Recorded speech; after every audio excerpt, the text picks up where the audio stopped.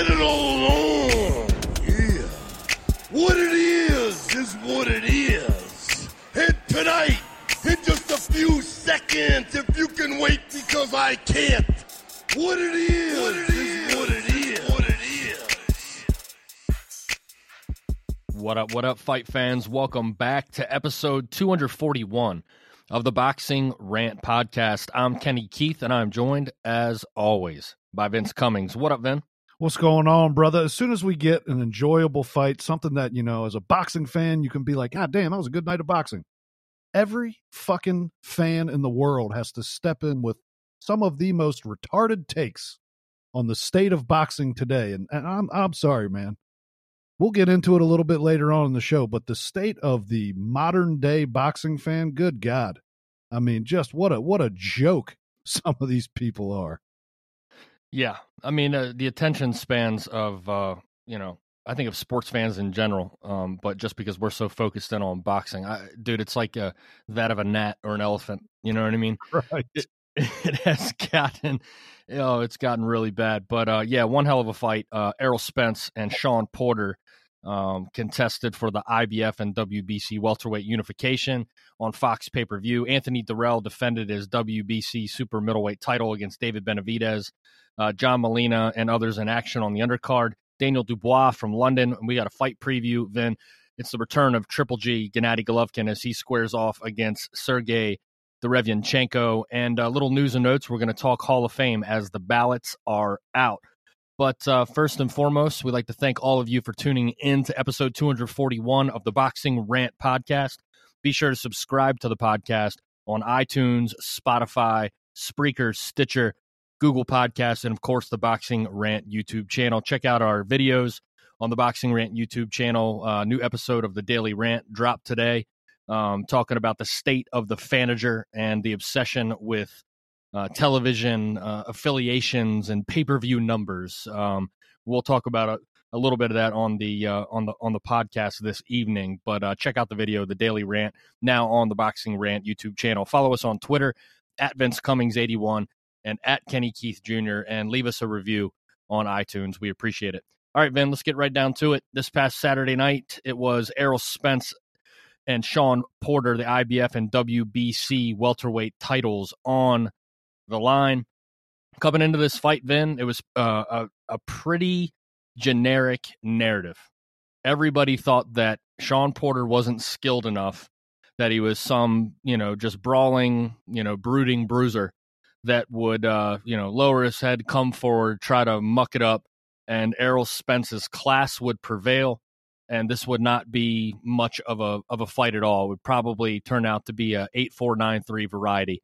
And boy, could this thing not have, to the benefit of real boxing fans, not the fanagers, because, they're just worried about the pay-per-view numbers, but actual boxing fans, this turned out to be a very pleasant surprise. Yeah, I mean, the first thing you got to say watching that fight or coming out of that fight is, wow, you have to have a newfound respect for Shawn Porter, right? You may not like his style. It may not appeal to you as a fan.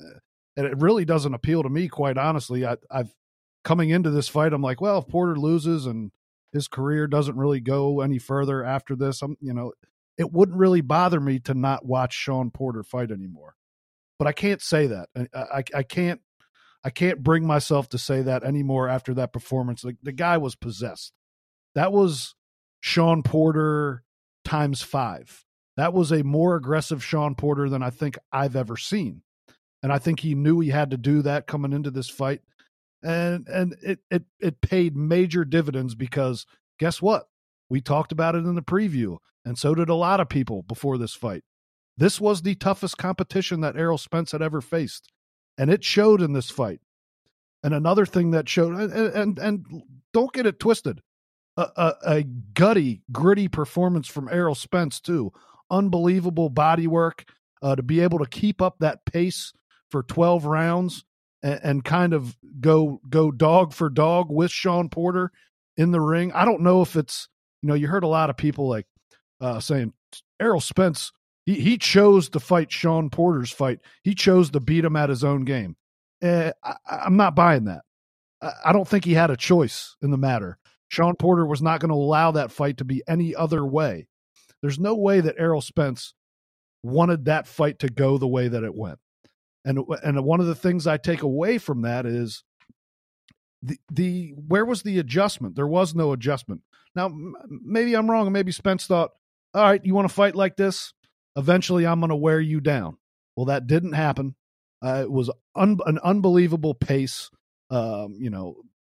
ugly at times on the inside, a lot of shots that, was it action-packed, and was there a ton of punches being thrown? Absolutely.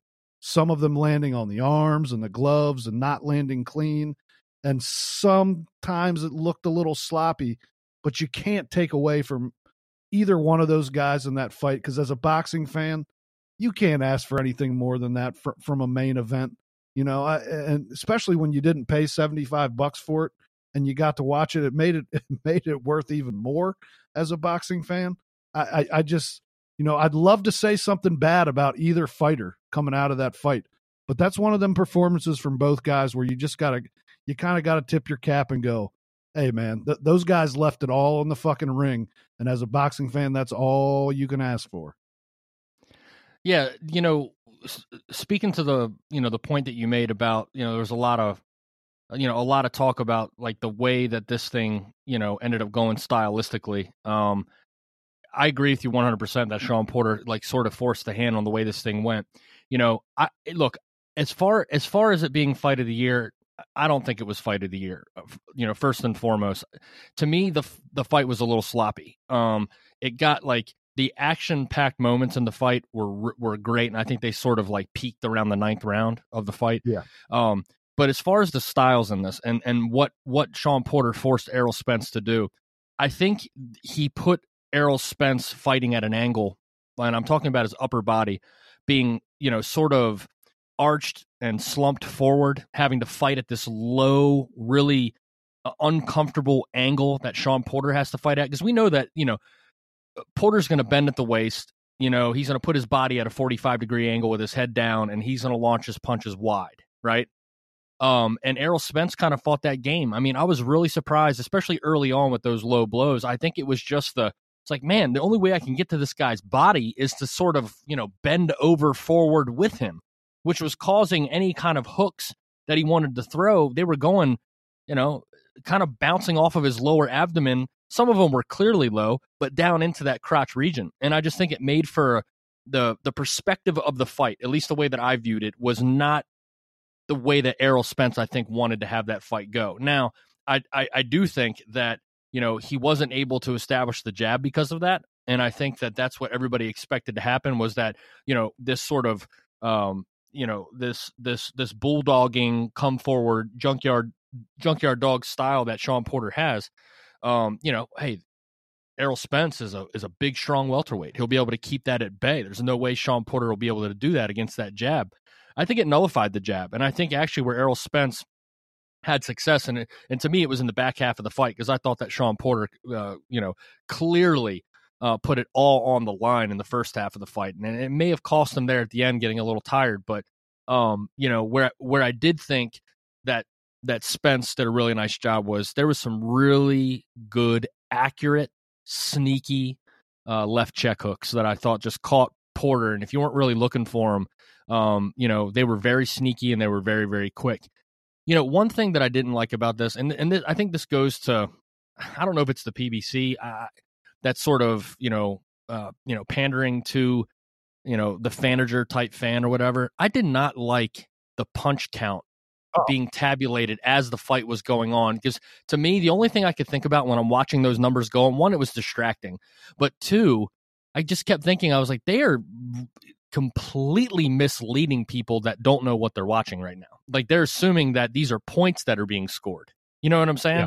Like, punches landed don't mean points scored, because as you and I know, there's other categories such as defense, effective aggression. Like, it's not just the punches landed.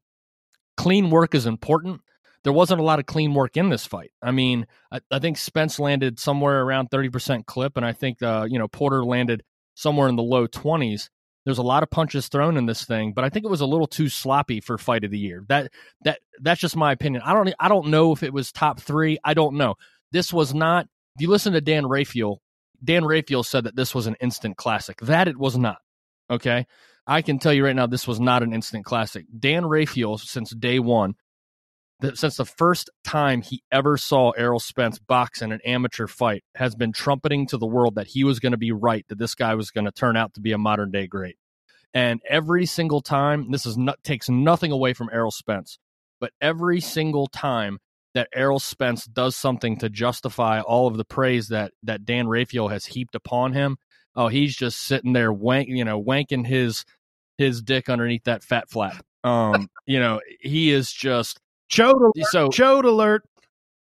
Yeah, exactly. So don't, and a lot of most people go to ESPN.com. If Dan Rafael, if that's what you're reading, and it doesn't like make me think one way or the other. And I understand the past history of his infatuation with Spence, but trust me, there's a little bit of bias there when Dan Rafael says to the people out there that this was an instant classic. Do yourself a favor, go back and watch some of the fights of the year from the past. Salido Vargas, Bradley Provodnikov, Castillo Corrales, any of the great, just any of the fights of the year from the last 20 years. And this was not that. Sorry.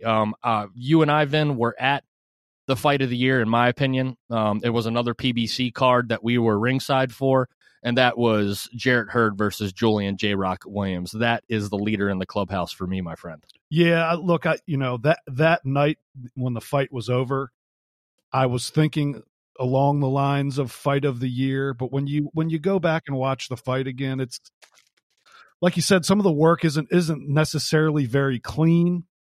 If you want to say the most action-packed fight of the year, sure, I can get down with that. If you want to put it in the discussion for fight of the year, sure. There's no doubt that it's amongst the top 3 to 5 fights so far this year and in the discussion. But I think you're right. There's when you're talking fight of the year, sometimes a good brawl I love a good brawl just like everybody else does, but sometimes you got to incorporate some more skill, the overall, the performance that J-Rock put on, to me, is hands down the performance of a year by any fighter so far. It was the most beautiful display of just taking somebody to task and beating them at their own game, but also doing it in a much cleaner fashion and punches landed being way, way, way more clean and way more effective, when a lot of the punches in this fight, if you go back and watch, were deflected off the gloves, on the shoulder, off the top of the head, just not because, a lot of it at times it became flailing from both of them because they're just trying to keep the other one off of them, that it gets to that point and it gets sloppy at times.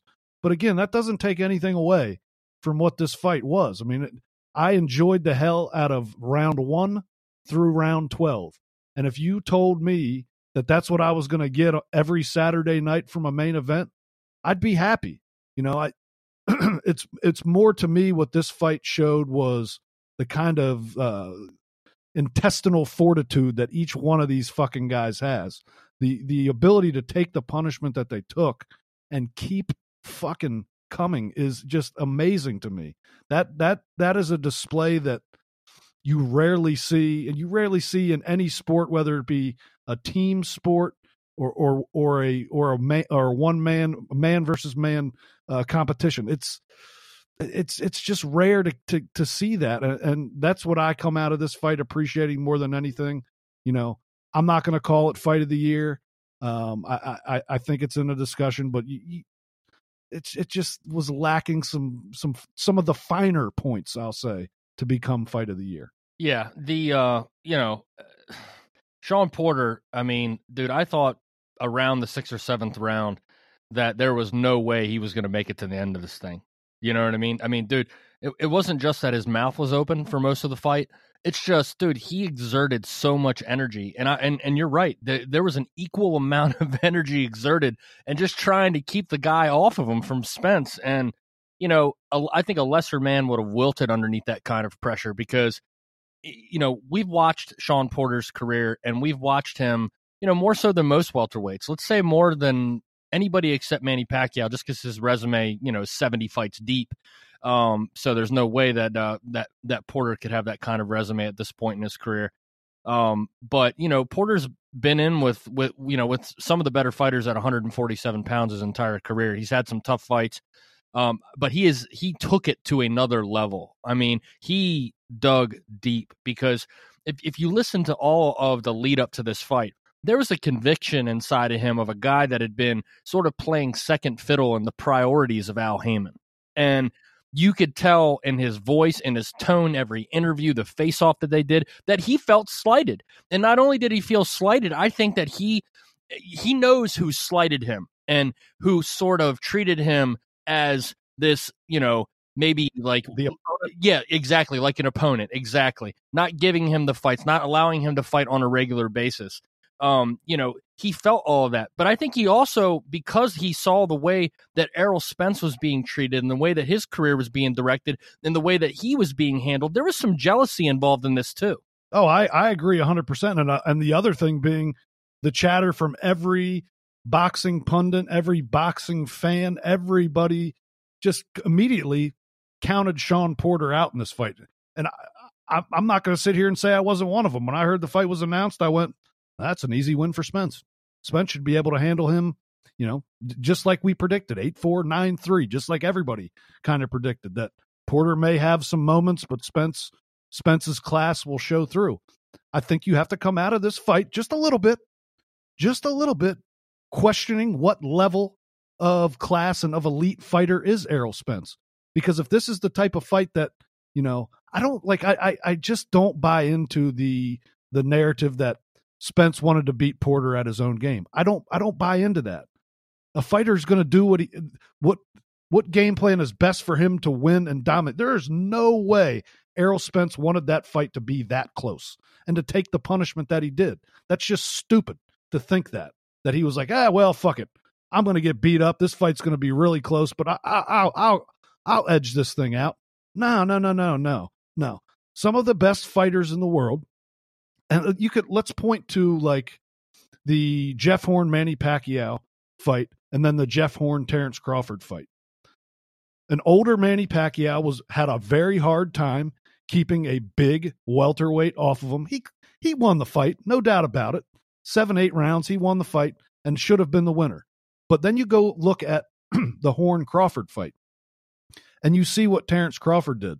Jeff Horn was not able to incorporate that style. You know why?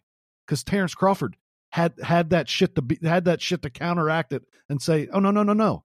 You're going to fight my fight. I'm not fighting your fight. I'm the boss in the ring. So that to me is kind of the one thing where I come out of it thinking, I still think Errol Spence is one of the 6-7 best fighters in the world.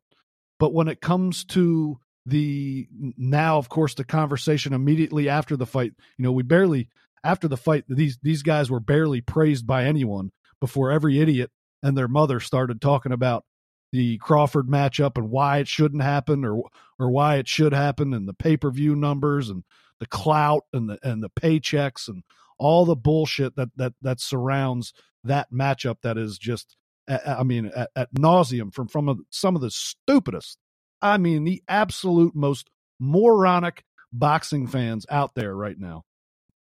And it's gotten to a point where it's like, I can't fucking do it anymore with these people. Like, they sit there and now they're making excuses for the business of boxing. Like, hey man, I don't know what's wrong with you. This is how shit goes. So fucking deal with it. This is what matters. If Terrence Crawford wants to get the Spence fight, he's got to beat some top-notch welterweights first. Okay, let's take a big step back there, you dickbag, and look at the situation for what it is on the surface. Okay?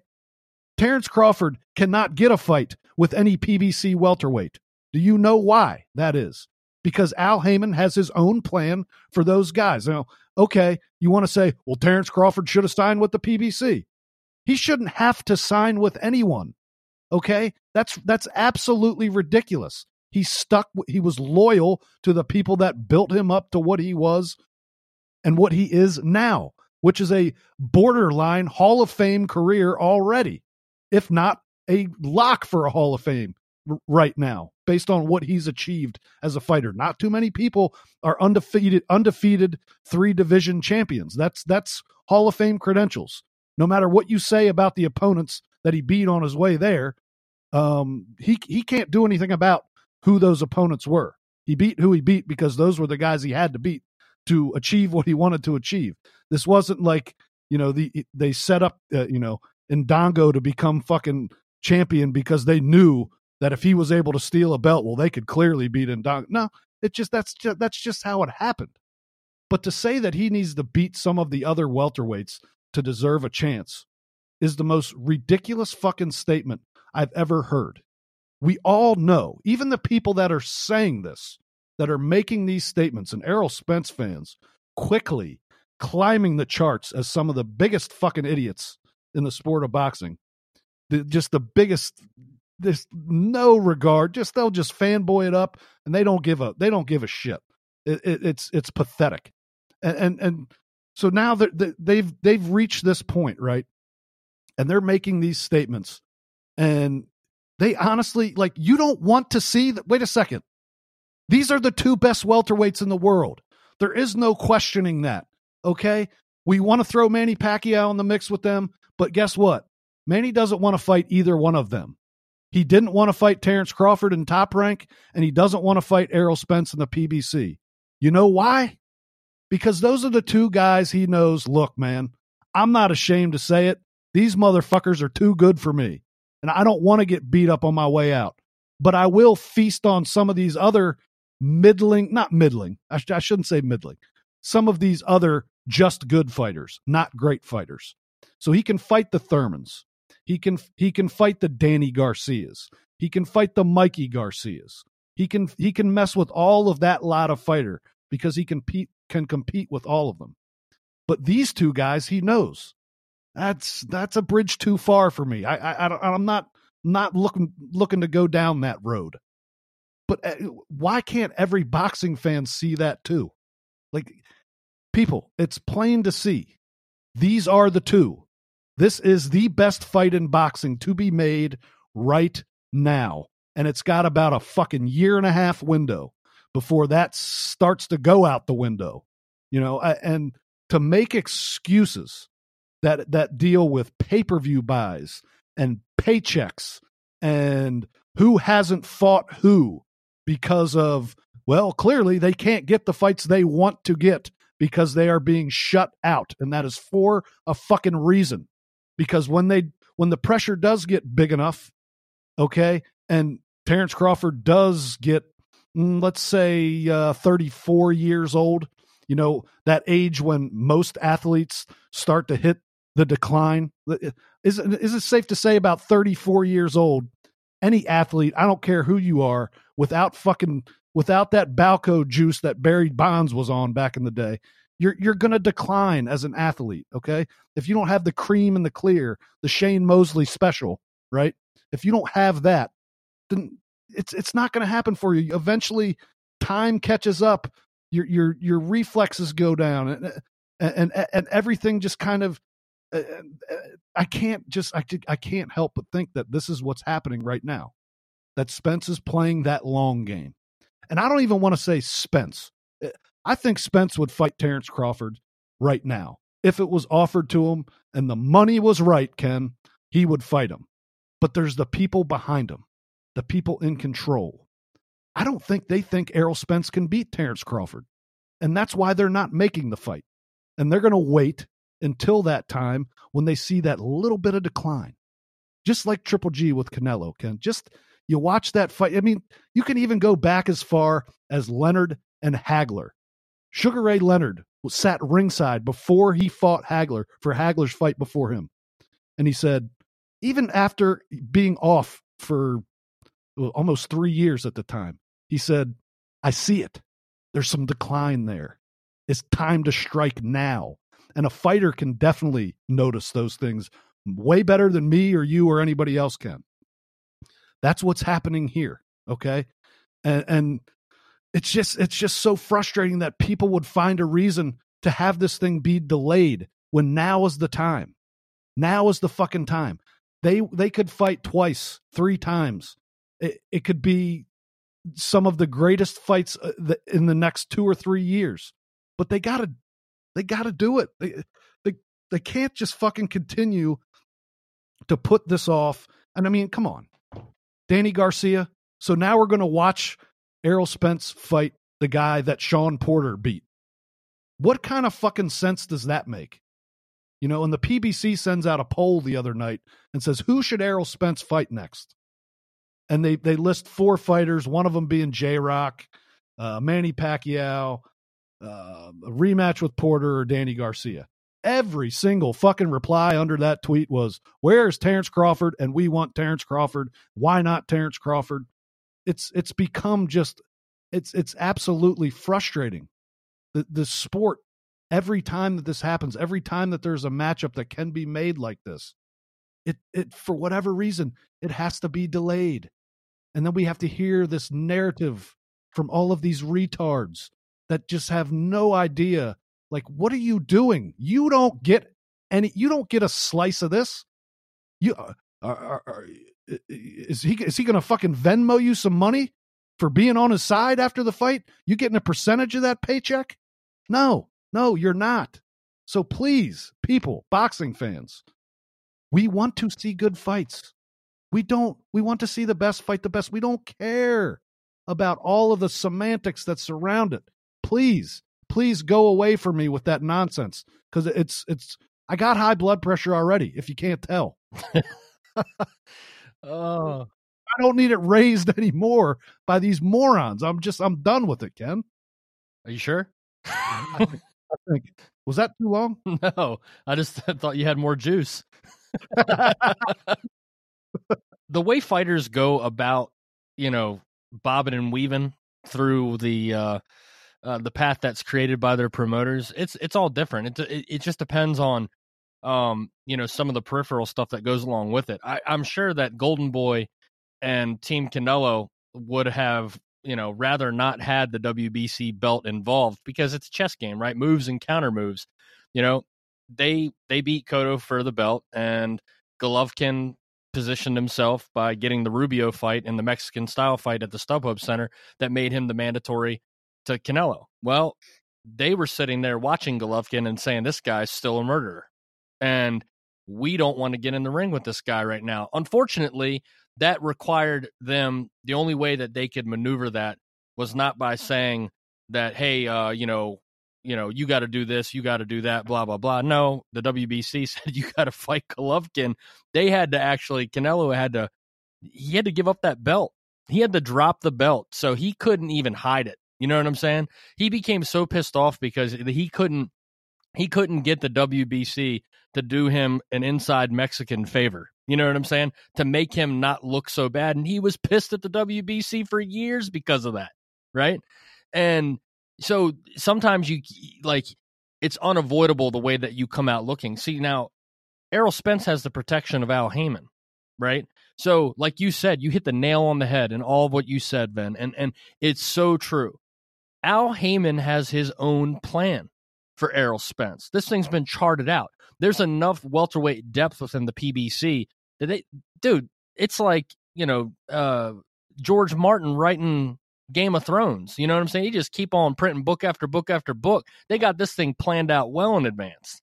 And, so it's easier that way. All of his employees, which he gets a cut of all of their pies. He gets his 15% from everybody. And if you've got a pool of 4 or 5 opponents that all make top dollar, that the money's coming from Fox and you get to take money off the top from all of them, it's a business decision. So the way that you can do this is to insulate yourself. And Al Heyman's narrative and his storyline that he's created for the path that Errol Spence's career is going to go on for the next couple of years, it doesn't involve Terrence Crawford. And it's a better way. It's a more comfortable way to avoid a fight. What the way that Canelo had to go about it, I mean, dude, he took some serious PR hits for the way that they had to go about that with Golovkin.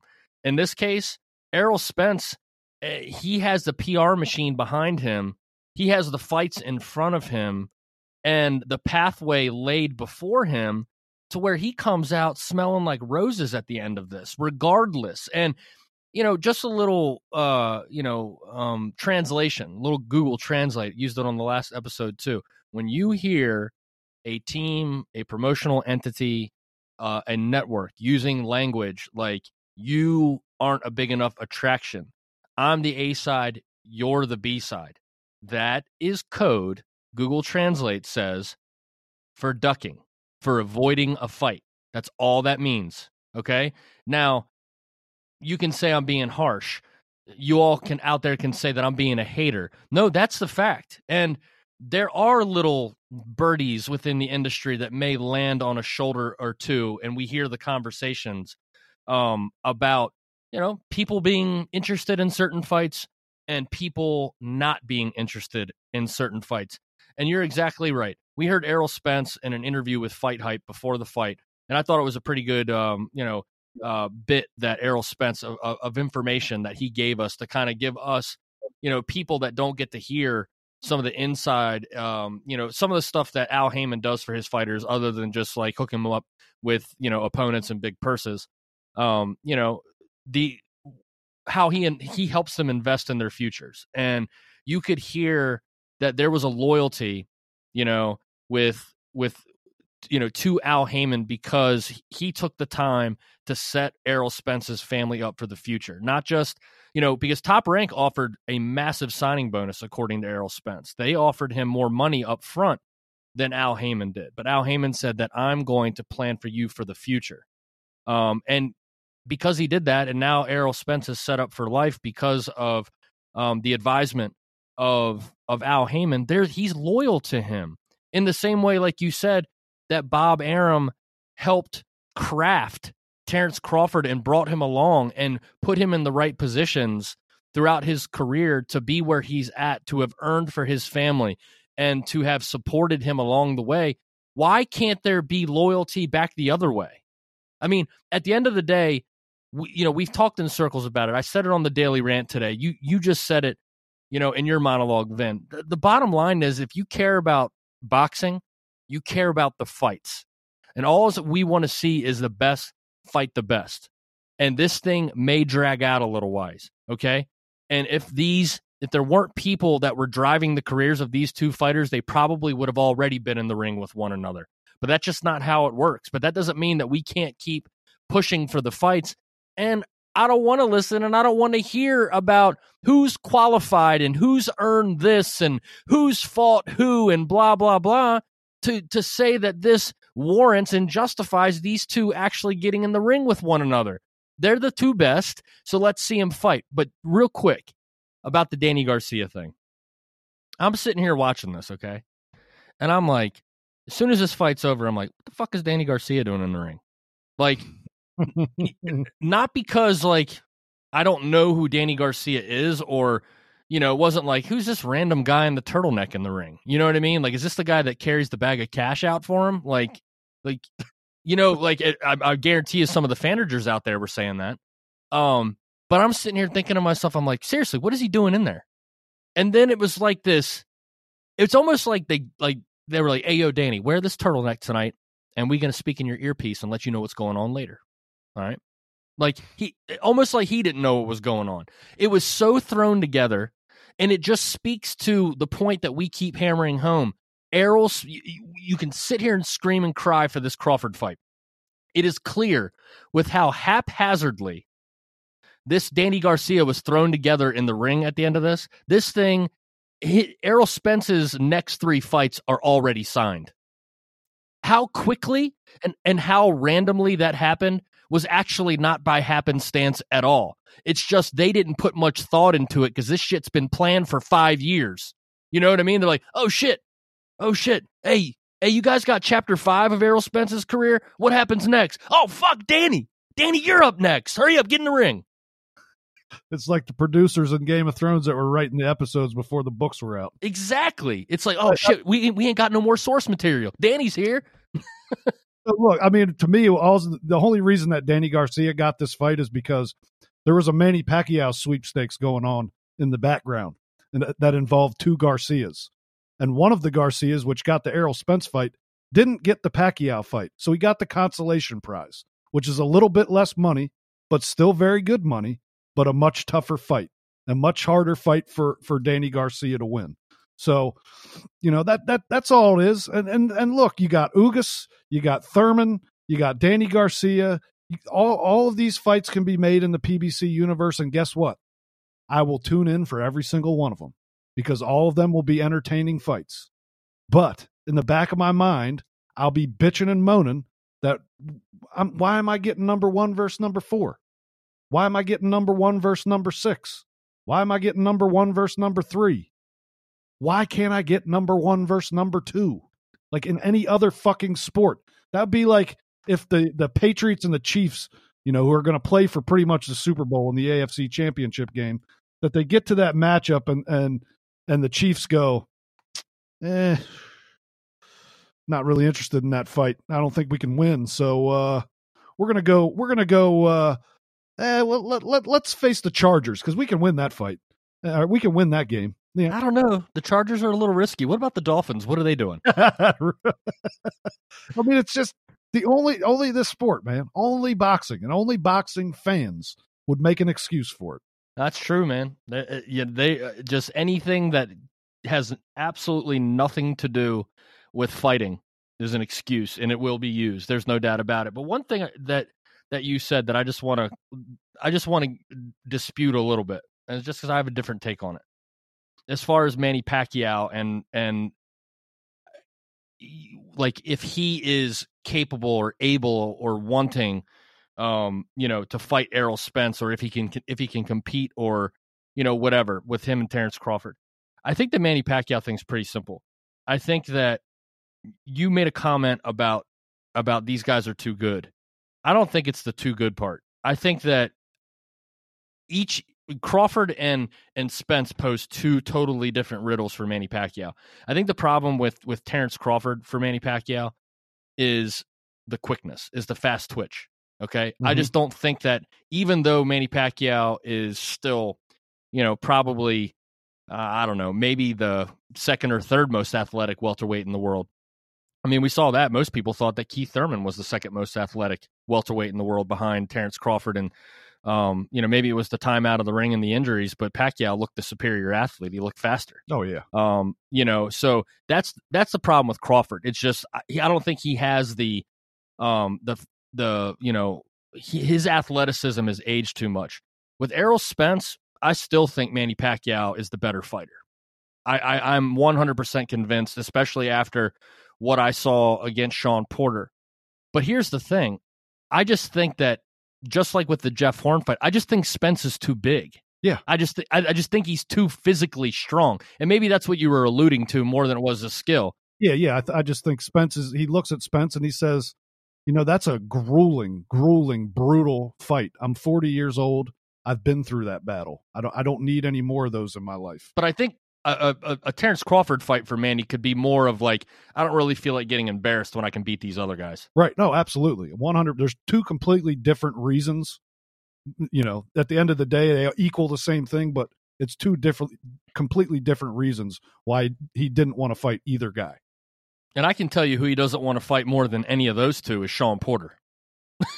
Probably. Dude, that would be, Pacquiao would tap out after the fourth round. He'd be like, dude, this guy, I mean, you know what I'm saying? It'd be like just getting, like, seriously, it'd be like fighting with a pit bull. You know what I think? I think that, and you kind of alluded to it earlier, is the fact that Shawn Porter has kind of played second fiddle and been the opponent for a lot of these fights, that these, really good welterweight fights that he's been involved in. Maybe he can go talk to Uncle Al, and maybe they can let him hit the other side of the street, or Terrence Crawford can come to the other side of the street, however you retards like to call it, but that seems like a fight that, why not? Why not? Why can't that fight be made? plenty of money to be made for both fighters there. It's at least a barometer for what the possibilities could be in a Spence Crawford fight. It seems like that would make sense to me. But you know what? I highly, highly doubt we get it. Yeah, I think that maybe Shawn Porter has more value to Al Heyman now after this performance. Oh yeah, dude. I think now, Keith Thurman's going to get a get back fight in early 2020, right? And guess what's going to happen in late 2020? You're going to get Thurman Porter too. It's coming, and it's probably not going to be a pay-per-view, but it'll be a big fight on Fox. I mean, it better not be a pay-per-view, because I'd be interested in seeing that. Yeah, it'll be guaranteed that fight. It's not going to sell on pay-per-view. That'll be a Fox fight, and it'll be a big fight for them. And it's gotten to the point where the welterweight division in the PBC is somewhat predictable.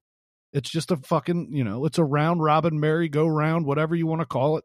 And they're all like, don't get me wrong, they're all good fights. They're very good fights, and they'll all be entertaining. But it's not the fight. It's not the one we should be getting. No. The Danny Garcia thing was just so random, man. And just just the typical players out there, the puppets that be the shilling that goes on. I mean, I know we used to get really bent out of shape about it years ago on this podcast, but Mike Coppinger never fails to show his true colors. You know what I mean? It's like he's a joke. It's as soon as it seems like that he's sort of like working, all angles, which he does. That's how that's how a fucking douchebag like him ends up, squirming and sliming and skeezing his way to the position that he's in, is by fluffing everybody. At least he's got, one hand jiggling balls over here, one hand jiggling balls over here, and his tongue jiggling balls, and you know what I mean? So that's how he keeps everybody happy. But, as soon as this happens, as soon as Danny Garcia comes in the ring, he's like, oh, this is a great fight. Is it? Is it a great fight? I mean, I'm pretty sure we spent some time on the last episode talking about Danny Garcia, right? And not to beat this dead horse with him, but Danny Garcia has given me the impression, and I watch the sport pretty damn close. I just don't randomly spout off random guesstimates about Powerball numbers and pay-per-view buys, okay? Actually watch the sport and watch what's going on in the ring, and see who people have fought, where they've been, where they're at, where they're going. And Danny Garcia, and I'll say it again, all applauds to him. If it's how he wants to live, he wants to spend time with his family, he wants to spend time with his investments outside of the ring, go for it, man. That's what I like to do. You know what I mean? Like, that's what I do with 99% of my time, is spend it with my family. So more power to you, man. I wish I could spend more time away from work and more time with my family, right? But Danny Garcia comes off as not being a full-time player. Like, he's not really in boxing for anything other than, at this point, just collecting large checks. And I think he knows at this point that, hey, shit, this is going to be on pay-per-view. There's going to be upside. Errol's growing, a little bit bigger every time. I'm a recognizable name enough. If this thing does 300,000 pay-per-views, maybe we can do 400 or 450, and I can make $5 or $6 million myself. I'll take that, and I'll go in there and I'll compete. But it's a lead nowhere fight. It's just a name. It's just it's a filler fight that they will pitch and promote, and the promotion has started, obviously, with him coming in the ring and Mike Coppinger tweeting out how amazing this fight is going to be. They're going to bill it as that this thing's really serious, but the Danny Garcia and Errol Spence fight is going to be much, much more disparity between these two fighters, because there is not a jilted ex-lover mentality, a slighted second child feeling that burns deep down inside that Shawn Porter had. You could tell there was substance behind it, and that substance led to a great fight. This Danny Garcia thing rings hollow for me. Yeah, it does. And I mean, it's not like we're not going to tune in for it. It's a decent fight, okay? But there's nothing special about it, and especially when it takes away from what should be happening. But before we move on from this, Ken, I got one question for you. I got to date myself a little bit on this question. Sure. Did Keith Thurman beat Shawn Porter more convincingly than Errol Spence did? Yes. I think he did too. I honestly think he did. Now It was a better fight too. yeah, and that's Keith Thurman's not the same fighter that he was in that fight. So I'm not trying to imply that Keith Thurman might be able to beat Errol Spence. No, Yeah, you are, Vin. No, Keith Thurman will get will get stopped within 6 or 7 rounds in a fight with Errol Spence. Yeah, I agree. A lot has happened since Keith Thurman fought Shawn Porter. After that fight, I mean, I think that you were, even though you were a little over the top with it, you're fanboying him a little bit, but I think that you were 100% grounded in reality. That his momentum looked like he was heading towards the top, and then he met a Buddhist monk and climbed Mount Everest, and his world changed. But yeah, I think it's great that you bring that up, because I honestly feel like in my opinion, the Keith Thurman Shawn Porter fight was a better fight than the Errol Spence Shawn Porter fight, and Keith Thurman did beat him more decisively. Thank you. You know what? I'm feeling pretty good right now, Ken. Even though I'm kind of off the Thurman bandwagon, once you're in love, you can't just turn your back like that, Ken. All right. Hey man, I learned a few things from Mike Coppinger. I know how to fucking jiggle balls with my tongue too. A hell of a job you did, sir. Thank you. All right, let's get past this. Anthony Durrell versus David Benavidez.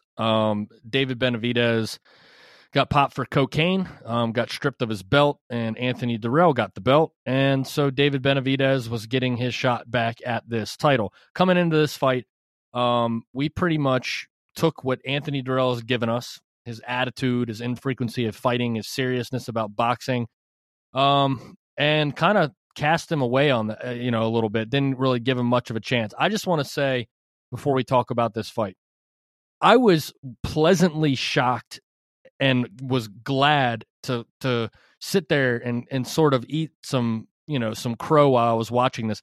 I was really surprised at how Anthony Durrell came at David Benavidez. Now, it didn't last long until he got hit and his eye got split open, and then his tactics changed a little bit.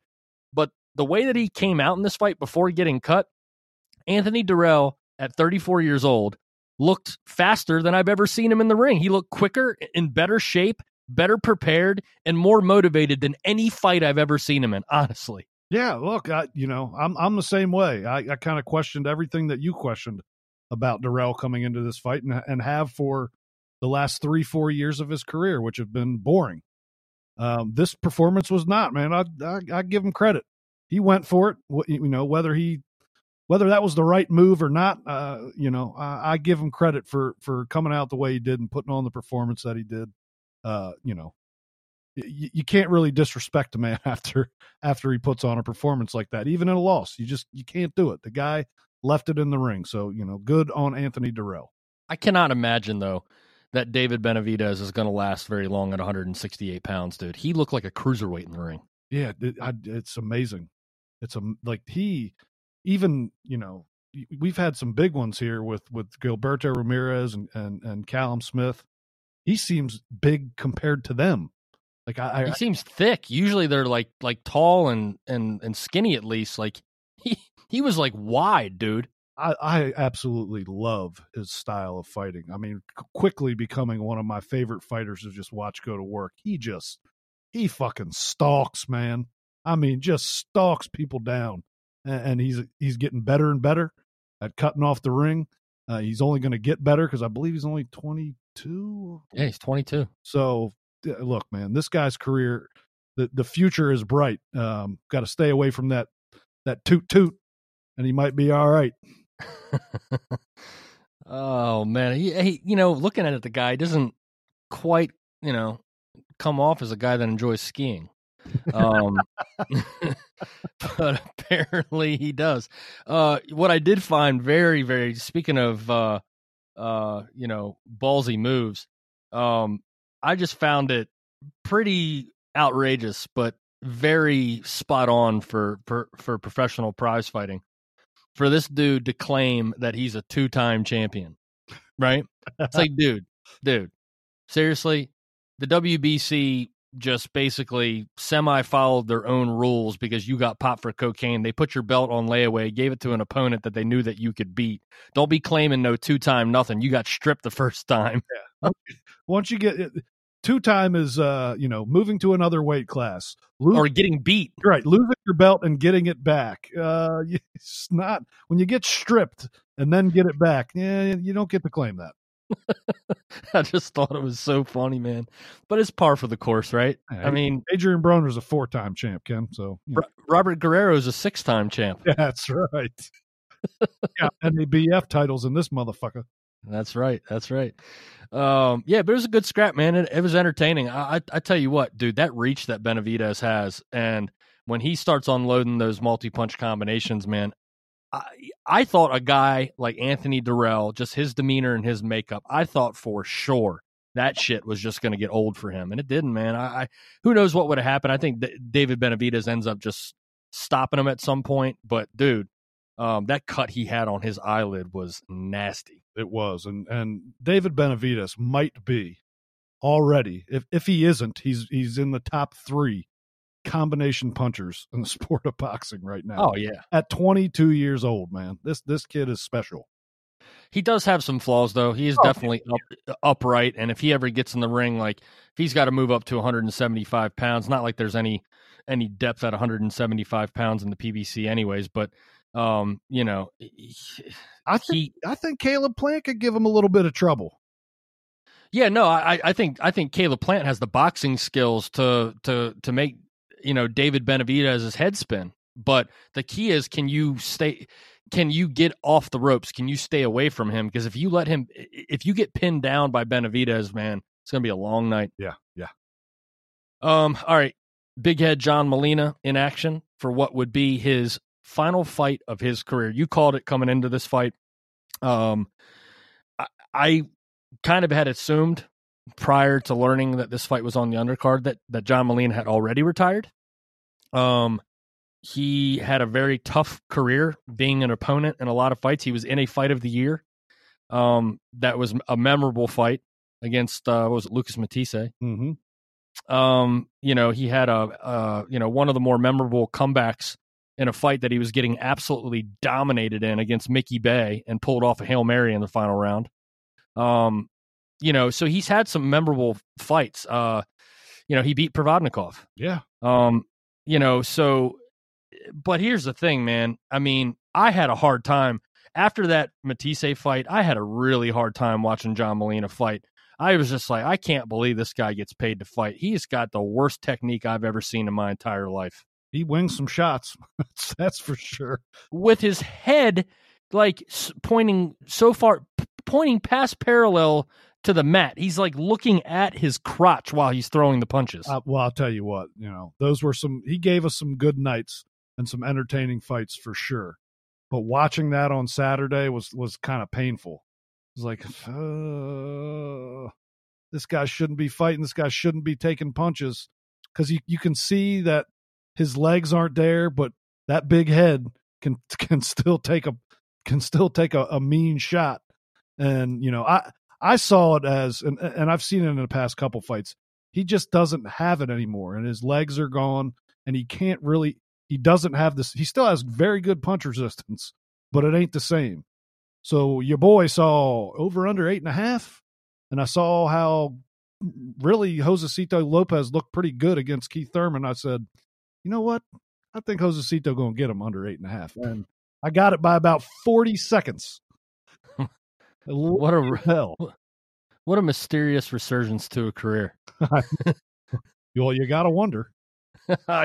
Yeah. It does make one ask questions, that's for sure. One last thing before we leave the pay-per-view. I just got to say, the announcing crew, I don't want to get wrapped around the axle on this one. I actually really like Kenny Albert for boxing. He's not bad. Okay. Not bad. Yeah, I think that as a blow-by-blow guy, I think he's really good. Honestly, now that Lampley has hung it up, I guess. I think Kenny Albert's as good as anybody. I think he's better than Tessitore. But I think that Joe Goosen and Lennox Lewis may have the worst chemistry out of any two color guys I have ever listened to. I'm not saying that, like, Lennox Lewis as an announcer was definitely better 10 years ago. right? Yeah. And I I just think this. I think Joe Goosen comes off as very hard-headed. He comes off as a know-it-all. And he seems like one of those guys that, like, if you were at a party drinking, he would pin you in the corner and would not shut the fuck up. One of those guys, huh? Yeah. And you know what I'm saying? And would sit there with eyes wide staring at you in his jean jacket. And he would be like, "Do you understand what I'm saying? Do you understand what I'm No, seriously, do you really understand what I'm saying?" No, I tuned out like 2 minutes ago, Joe. Yeah, and they were just like not interested in hearing what either one had to say. And I think because Lennox is such a gentleman, it kind of made him come off as a pussy. Oh, jeez. Does that make sense? No, it does make sense. It's just calling Lennox a pussy, man. Yeah, damn, Ken. No, I'm not saying that he is. It just with his gentle voice. Then you know what I mean. He's just got. He's so soft spoken and like Joe Goosen's just that dude who's like in your face with his hot breath. It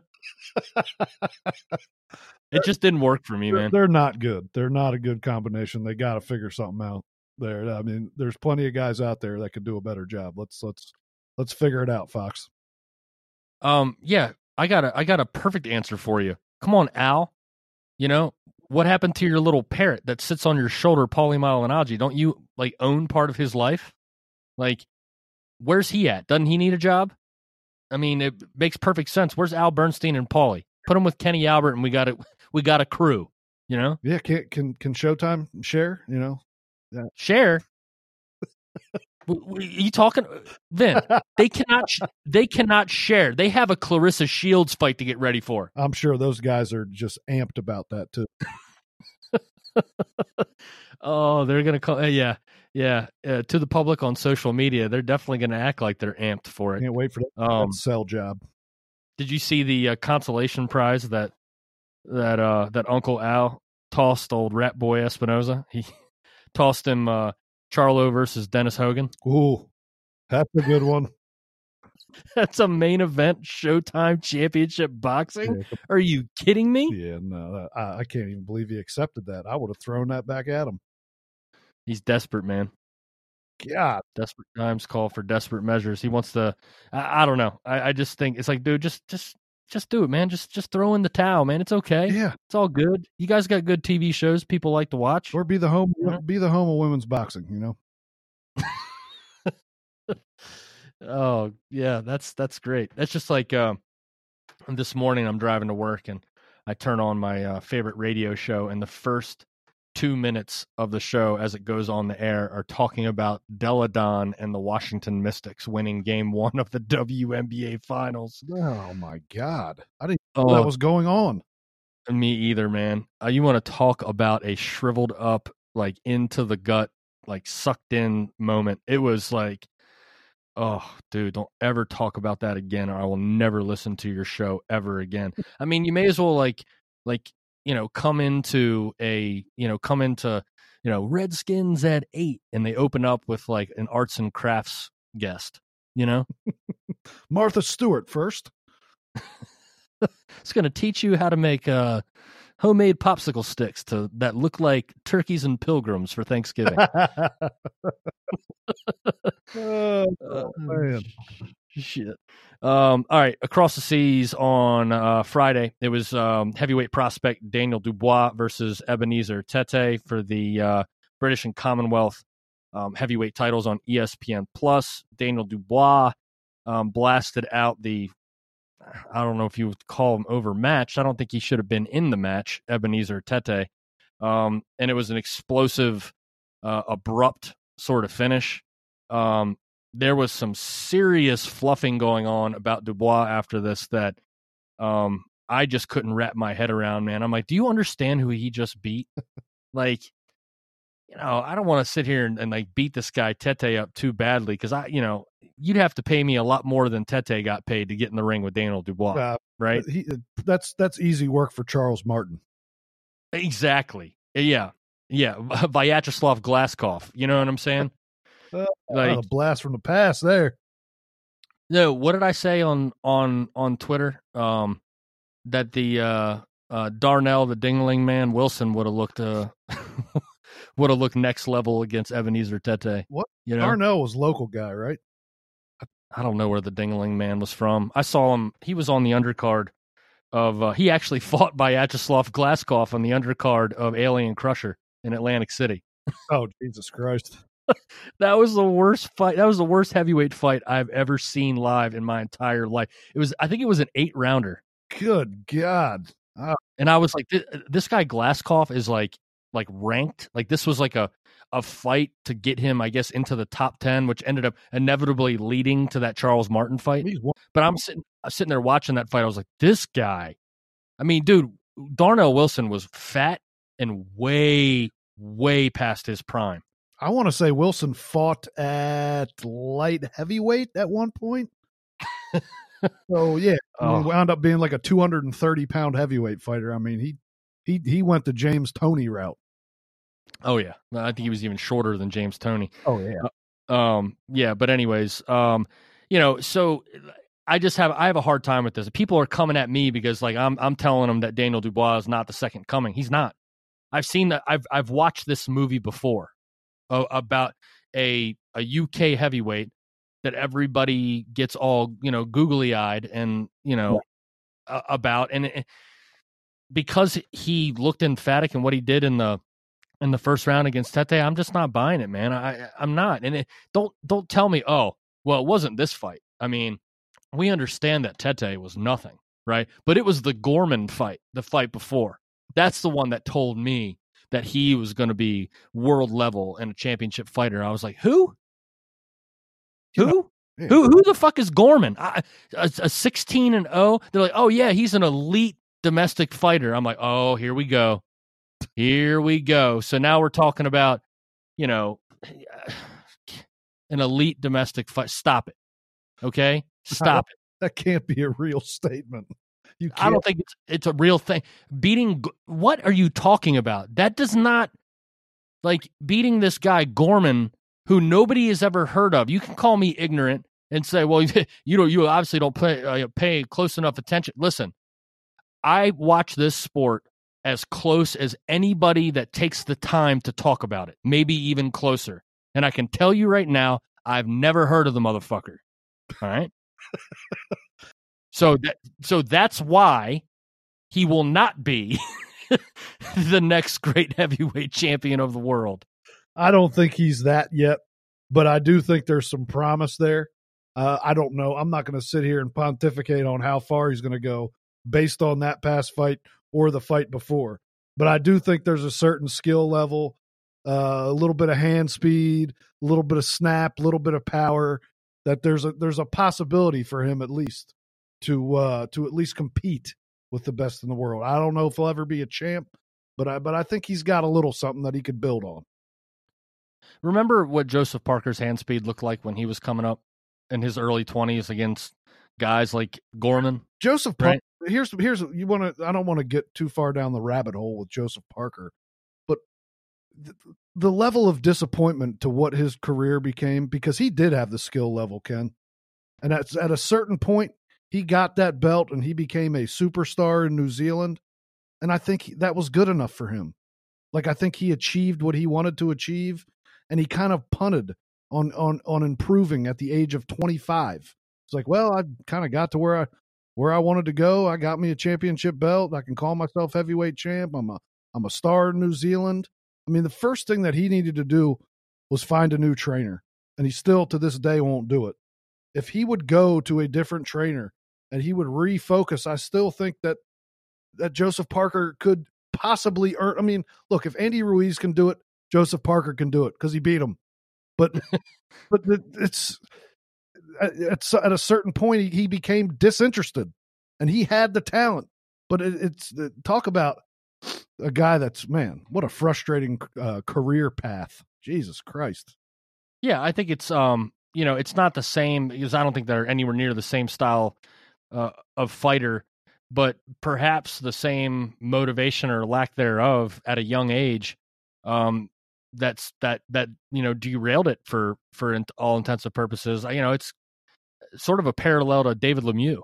You know what I mean? Yep. Like, a guy that yourself a little bit.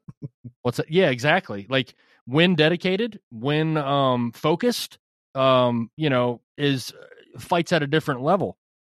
But when they're not, which is a majority of the time, the good thing is for Joseph Parker is that if he wanted to dedicate himself, like you said, he's still young enough. You know what I mean? Yeah. Where he could take a year off, get a new trainer, retool his career, have one or two get back fights, and he'd be ready to cocked and ready to rock. But anyways, yeah, I agree with you. Enough on Joseph Parker. So to be continued on Daniel Dubois. I'm not being hard on the kid, but he's a fucking prospect, people. Yes. Okay. Let's pump the brakes. And he's a heavyweight prospect at that. The depth at the heavyweight division isn't exactly the deepest. That's why people are desperate to get him up there, Ken. Yep, you're exactly right. All right. Let's get to the fight preview.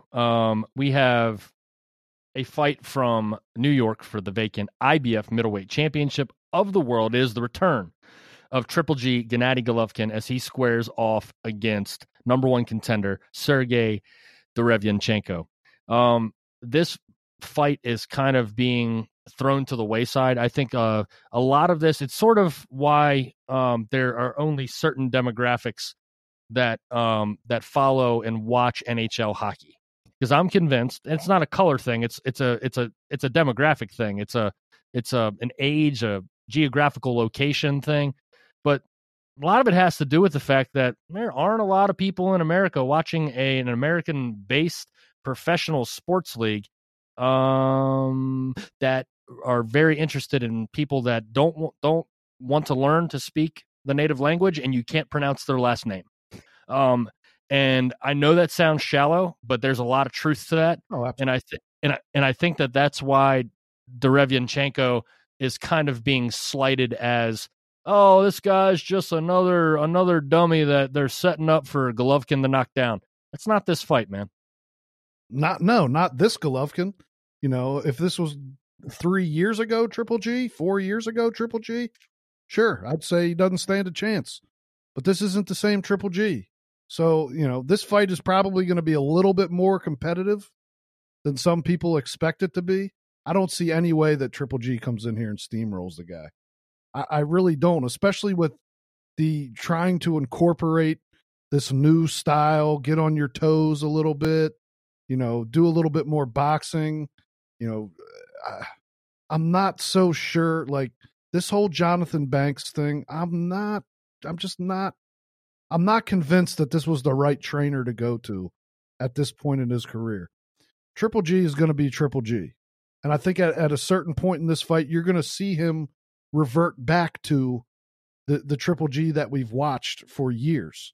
The old adage that you can't teach an old dog new tricks. I mean, yeah, you can for a second, but when the going gets tough in a fight, more than likely you're going to revert back to what got you there. You know what I mean? And I think this is going to be a really good fight. I honestly do. I think it'll be very entertaining. I think Triple G will end up pulling it out because he'll land the harder shots. He'll land the cleaner shots. His jab will probably carry the fight for the most part, like it normally does in most of his fights. But I think Derevyanchenko will have some success. He's a crafty motherfucker, man. People are completely disrespecting him coming into this fight, I feel like. Danny Jacobs beat him, so he's not that good. I mean, Danny Jacobs is a huge middleweight, and Derevyanchenko is a small middleweight. So, yeah, it was a tough fight for him. And coming down the stretch of that fight, I don't know if anybody remembers or if anybody was even paying attention, but Derevyanchenko was making a run. The last 4, he probably won 3 of the last 4 rounds of that fight and was spinning Jacobs on the inside, was turning him, was landing some nice combinations. He just doesn't punch hard enough. And if he tries to get into that, the problem here is I think if he tries to get into that fight with G, I think he'll have some success at times, but he won't be able to withstand the punches that G will be able to land in return. And that will deter him a little bit from fighting that style, and he'll probably go into a little bit of survival mode. And I'm pretty convinced that this fight goes 12 rounds. Yeah, I don't think he goes 12 rounds. I think Golovkin stops him. And here's the reason I say that is that, I think that Golovkin's at that age where, some people are forecasting at some point that there will be this Ricky Hatton Costa Zoo, kind of moment where this young, just frenetic, come forward, aggressive fighter is just going to push the older Golovkin, a little bit too far, like Hatton did with with Costa Zoo, where it was just too much. Like you could just tell, like that was the last fight Costa Zoo had. Yeah. You know what I mean? Like it was like, okay, I clearly don't have it anymore to keep up with maniacs like Ricky Hatton, right? And that was the end of his career. But the big difference there is that Costa Zoo was 10 years older than Ricky Hatton when that fight happened. Yeah. So, I think people are trying to incorporate that sort of that this might be the fight. This might be Golovkin's Ricky Hatton. Deryevchenko is 34 years old. He's only a couple years younger than Gennadiy Golovkin, so he's got some mileage on him, right? 14 fights, too. That's all he's got, 14 fights. So, look, to me, it's an experience thing, and because of their ages and where they are, I think they're both physically strong fighters. I don't think that the only thing that's going to trick Golovkin at this age is somebody that can physically overpower him or somebody that can outclass him as a boxer. And I don't think that Sergey can do either of these things. That's why I think somewhere around the 10th round, Golovkin is going to just end up just beating him to a pulp. I think he's kind of tailor-made for him. But to go back to my original point when we entered into the preview of this fight, is that Deryevchenko is, dude, he's a physically strong fighter. And I think that it's going to make it for a very tenuous, sort of stressful fight for Golovkin. Mm-hmm. But I still think he's got the strength, the power, and the chin that he's going to end up breaking this guy at the end. So I'm going to predict Golovkin by 10th round TKO. And it's weird to say this, but I kind of feel like Golovkin almost needs that type of win. Like he needs a knockout. He needs something like he needs an exciting performance. Not to say that his performances haven't been exciting up until this point, but it's kind of been like this little period with the Rolls fight and just, I just feel like he needs to get a little juice back into his career, like a little kickstart, and a knockout would be the way to do it. Because that would, you always compare performances against other fighters, and that would say a lot. If Golovkin knocks Deryevchenko out, whether you think he is good or not, he is certainly a legitimate top 5, 6, 7 middleweight in the world right now. So when you can knock a guy out like that in an impressive fashion, that's makes a statement, and I think Golovkin needs a little statement right now. Yeah, absolutely. But then again, might be the fight where he gets pushed off the edge. I think that's the thing moving forward, with Golovkin, that, especially his detractors and his haters are definitely going to be looking for every, micro, millimeter of slippage from Gennadiy Golovkin. All right, well, that'll do it for the fight preview. Let's get to the news and notes and get out of here, Vin. One topic to talk about on episode 241, the 2020 Hall of Fame ballot is out.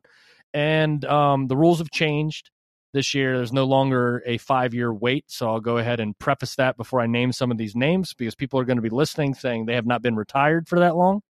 But it's changed to 3 years. And basically the way it works is that the threshold for number of people that can be inducted into the Hall of Fame is still 3, right? But anybody that receives 80% of the vote automatically gets inducted. So it could be 5 if there's 5 fighters that get 80% of the vote. Does that make sense? Yeah, totally.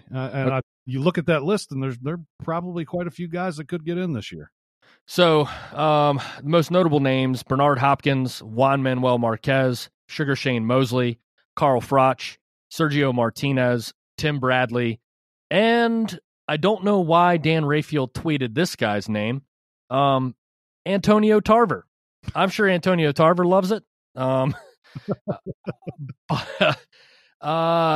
Look, to me, Vin, there's one absolute 100%. Everybody better fucking vote for him, or you're getting your voting privileges revoked. And that's Bernard Hopkins.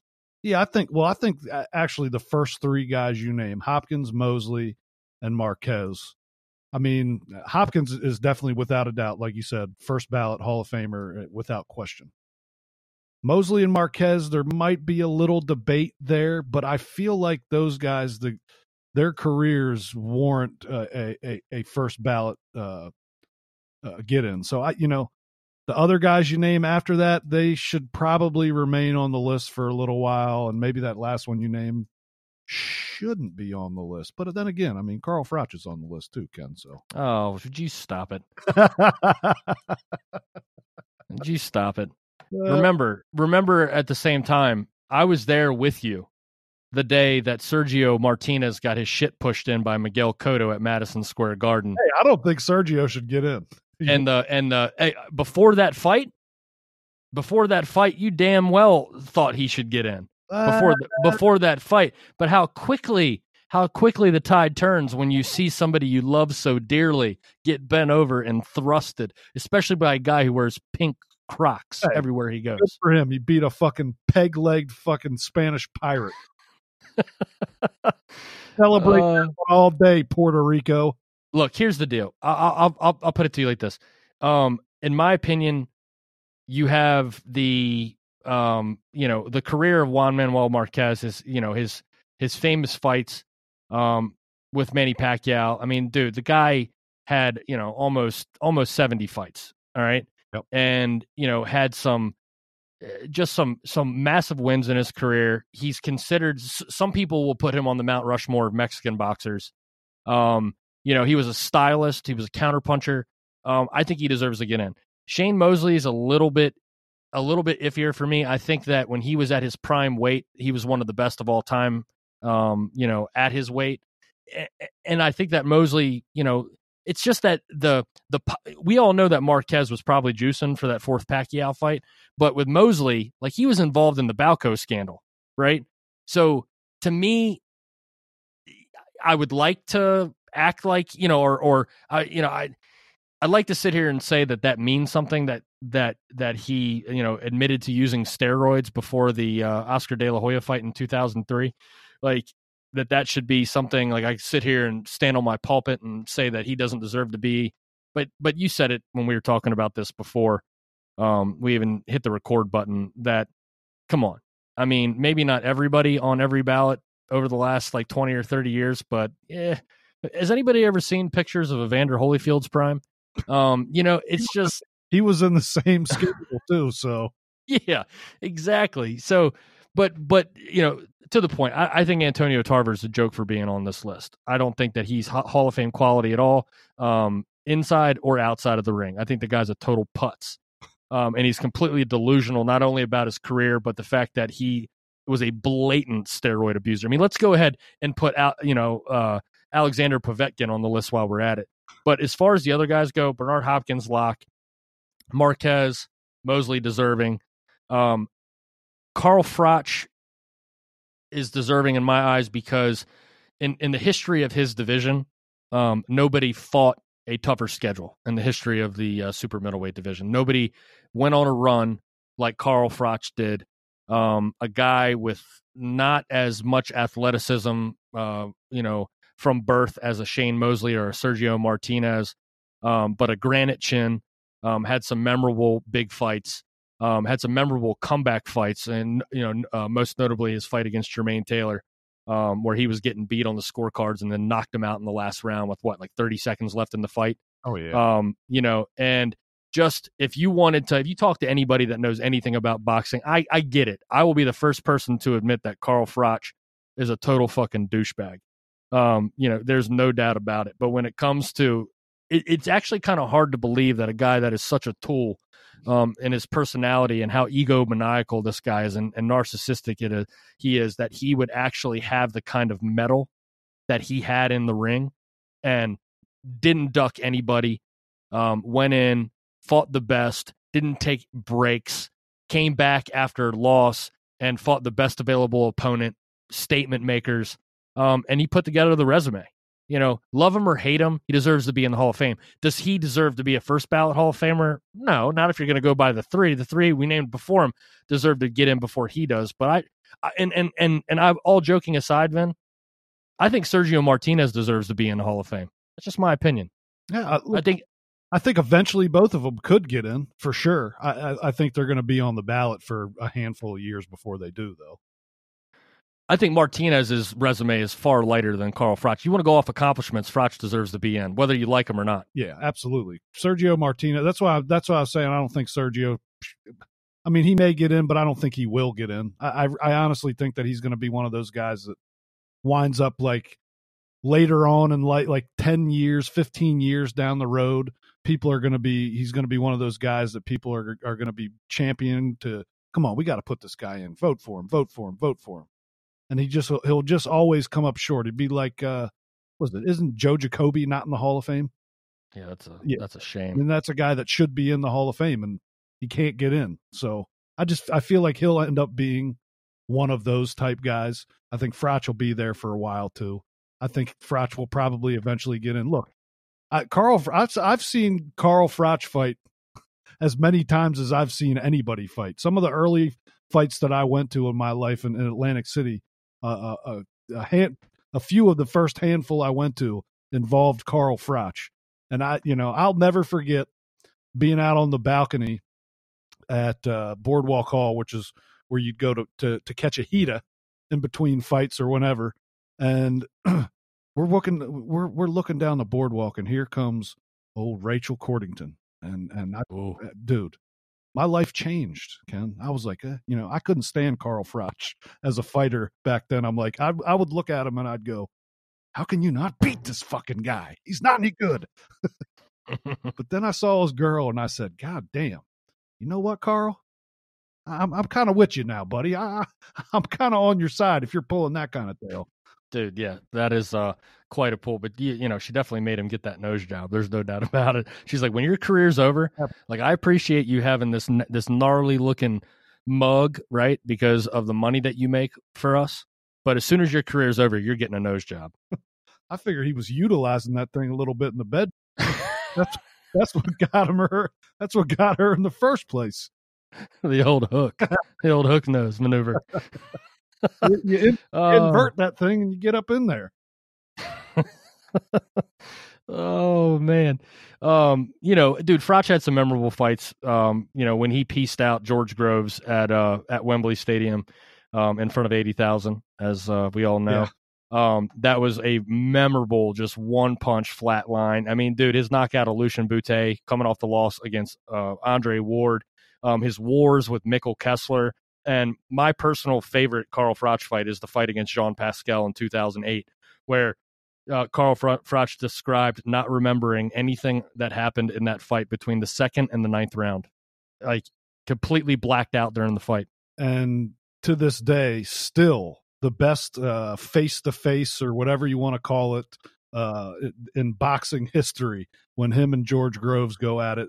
I mean, just some of the most entertaining back and forth. Actually, I don't think the promotion of that fight, anybody has come close in a long time to what those guys were able to do. I mean, that was it was must-see TV, man. It really was.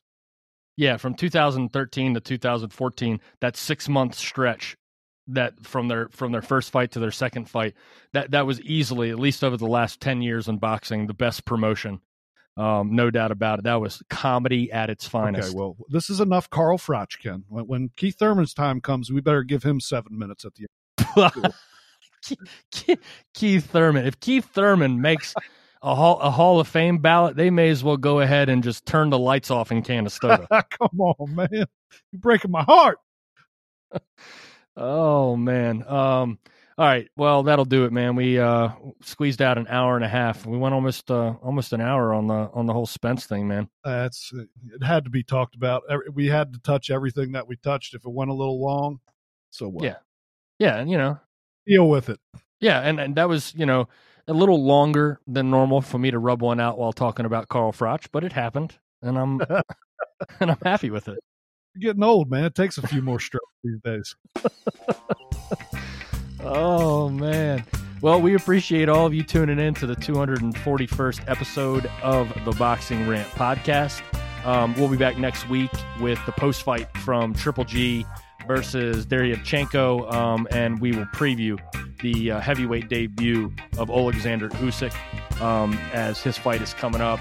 The boxing schedule just keeps intensifying down the road, and we will be here with all of it, with new episodes of the Daily Rant, new episodes of the Flash Knockdown, more videos for you on the Boxing Rant YouTube channel. Check out the latest edition of the Daily Rant on the Boxing Rant YouTube channel as I go in on the rise of the Fanager in boxing today, and the obsession with network allegiances and pay-per-view sales. So be sure to subscribe to the Boxing Rant podcast on iTunes, Spotify, Spreaker, Stitcher, Google Podcast, and the Boxing Rant YouTube channel. And be sure to follow us on Twitter at Vince Cummings 81 and at Kenny Keith Jr. So until next time, we appreciate all of you tuning in to the Boxing Rant podcast.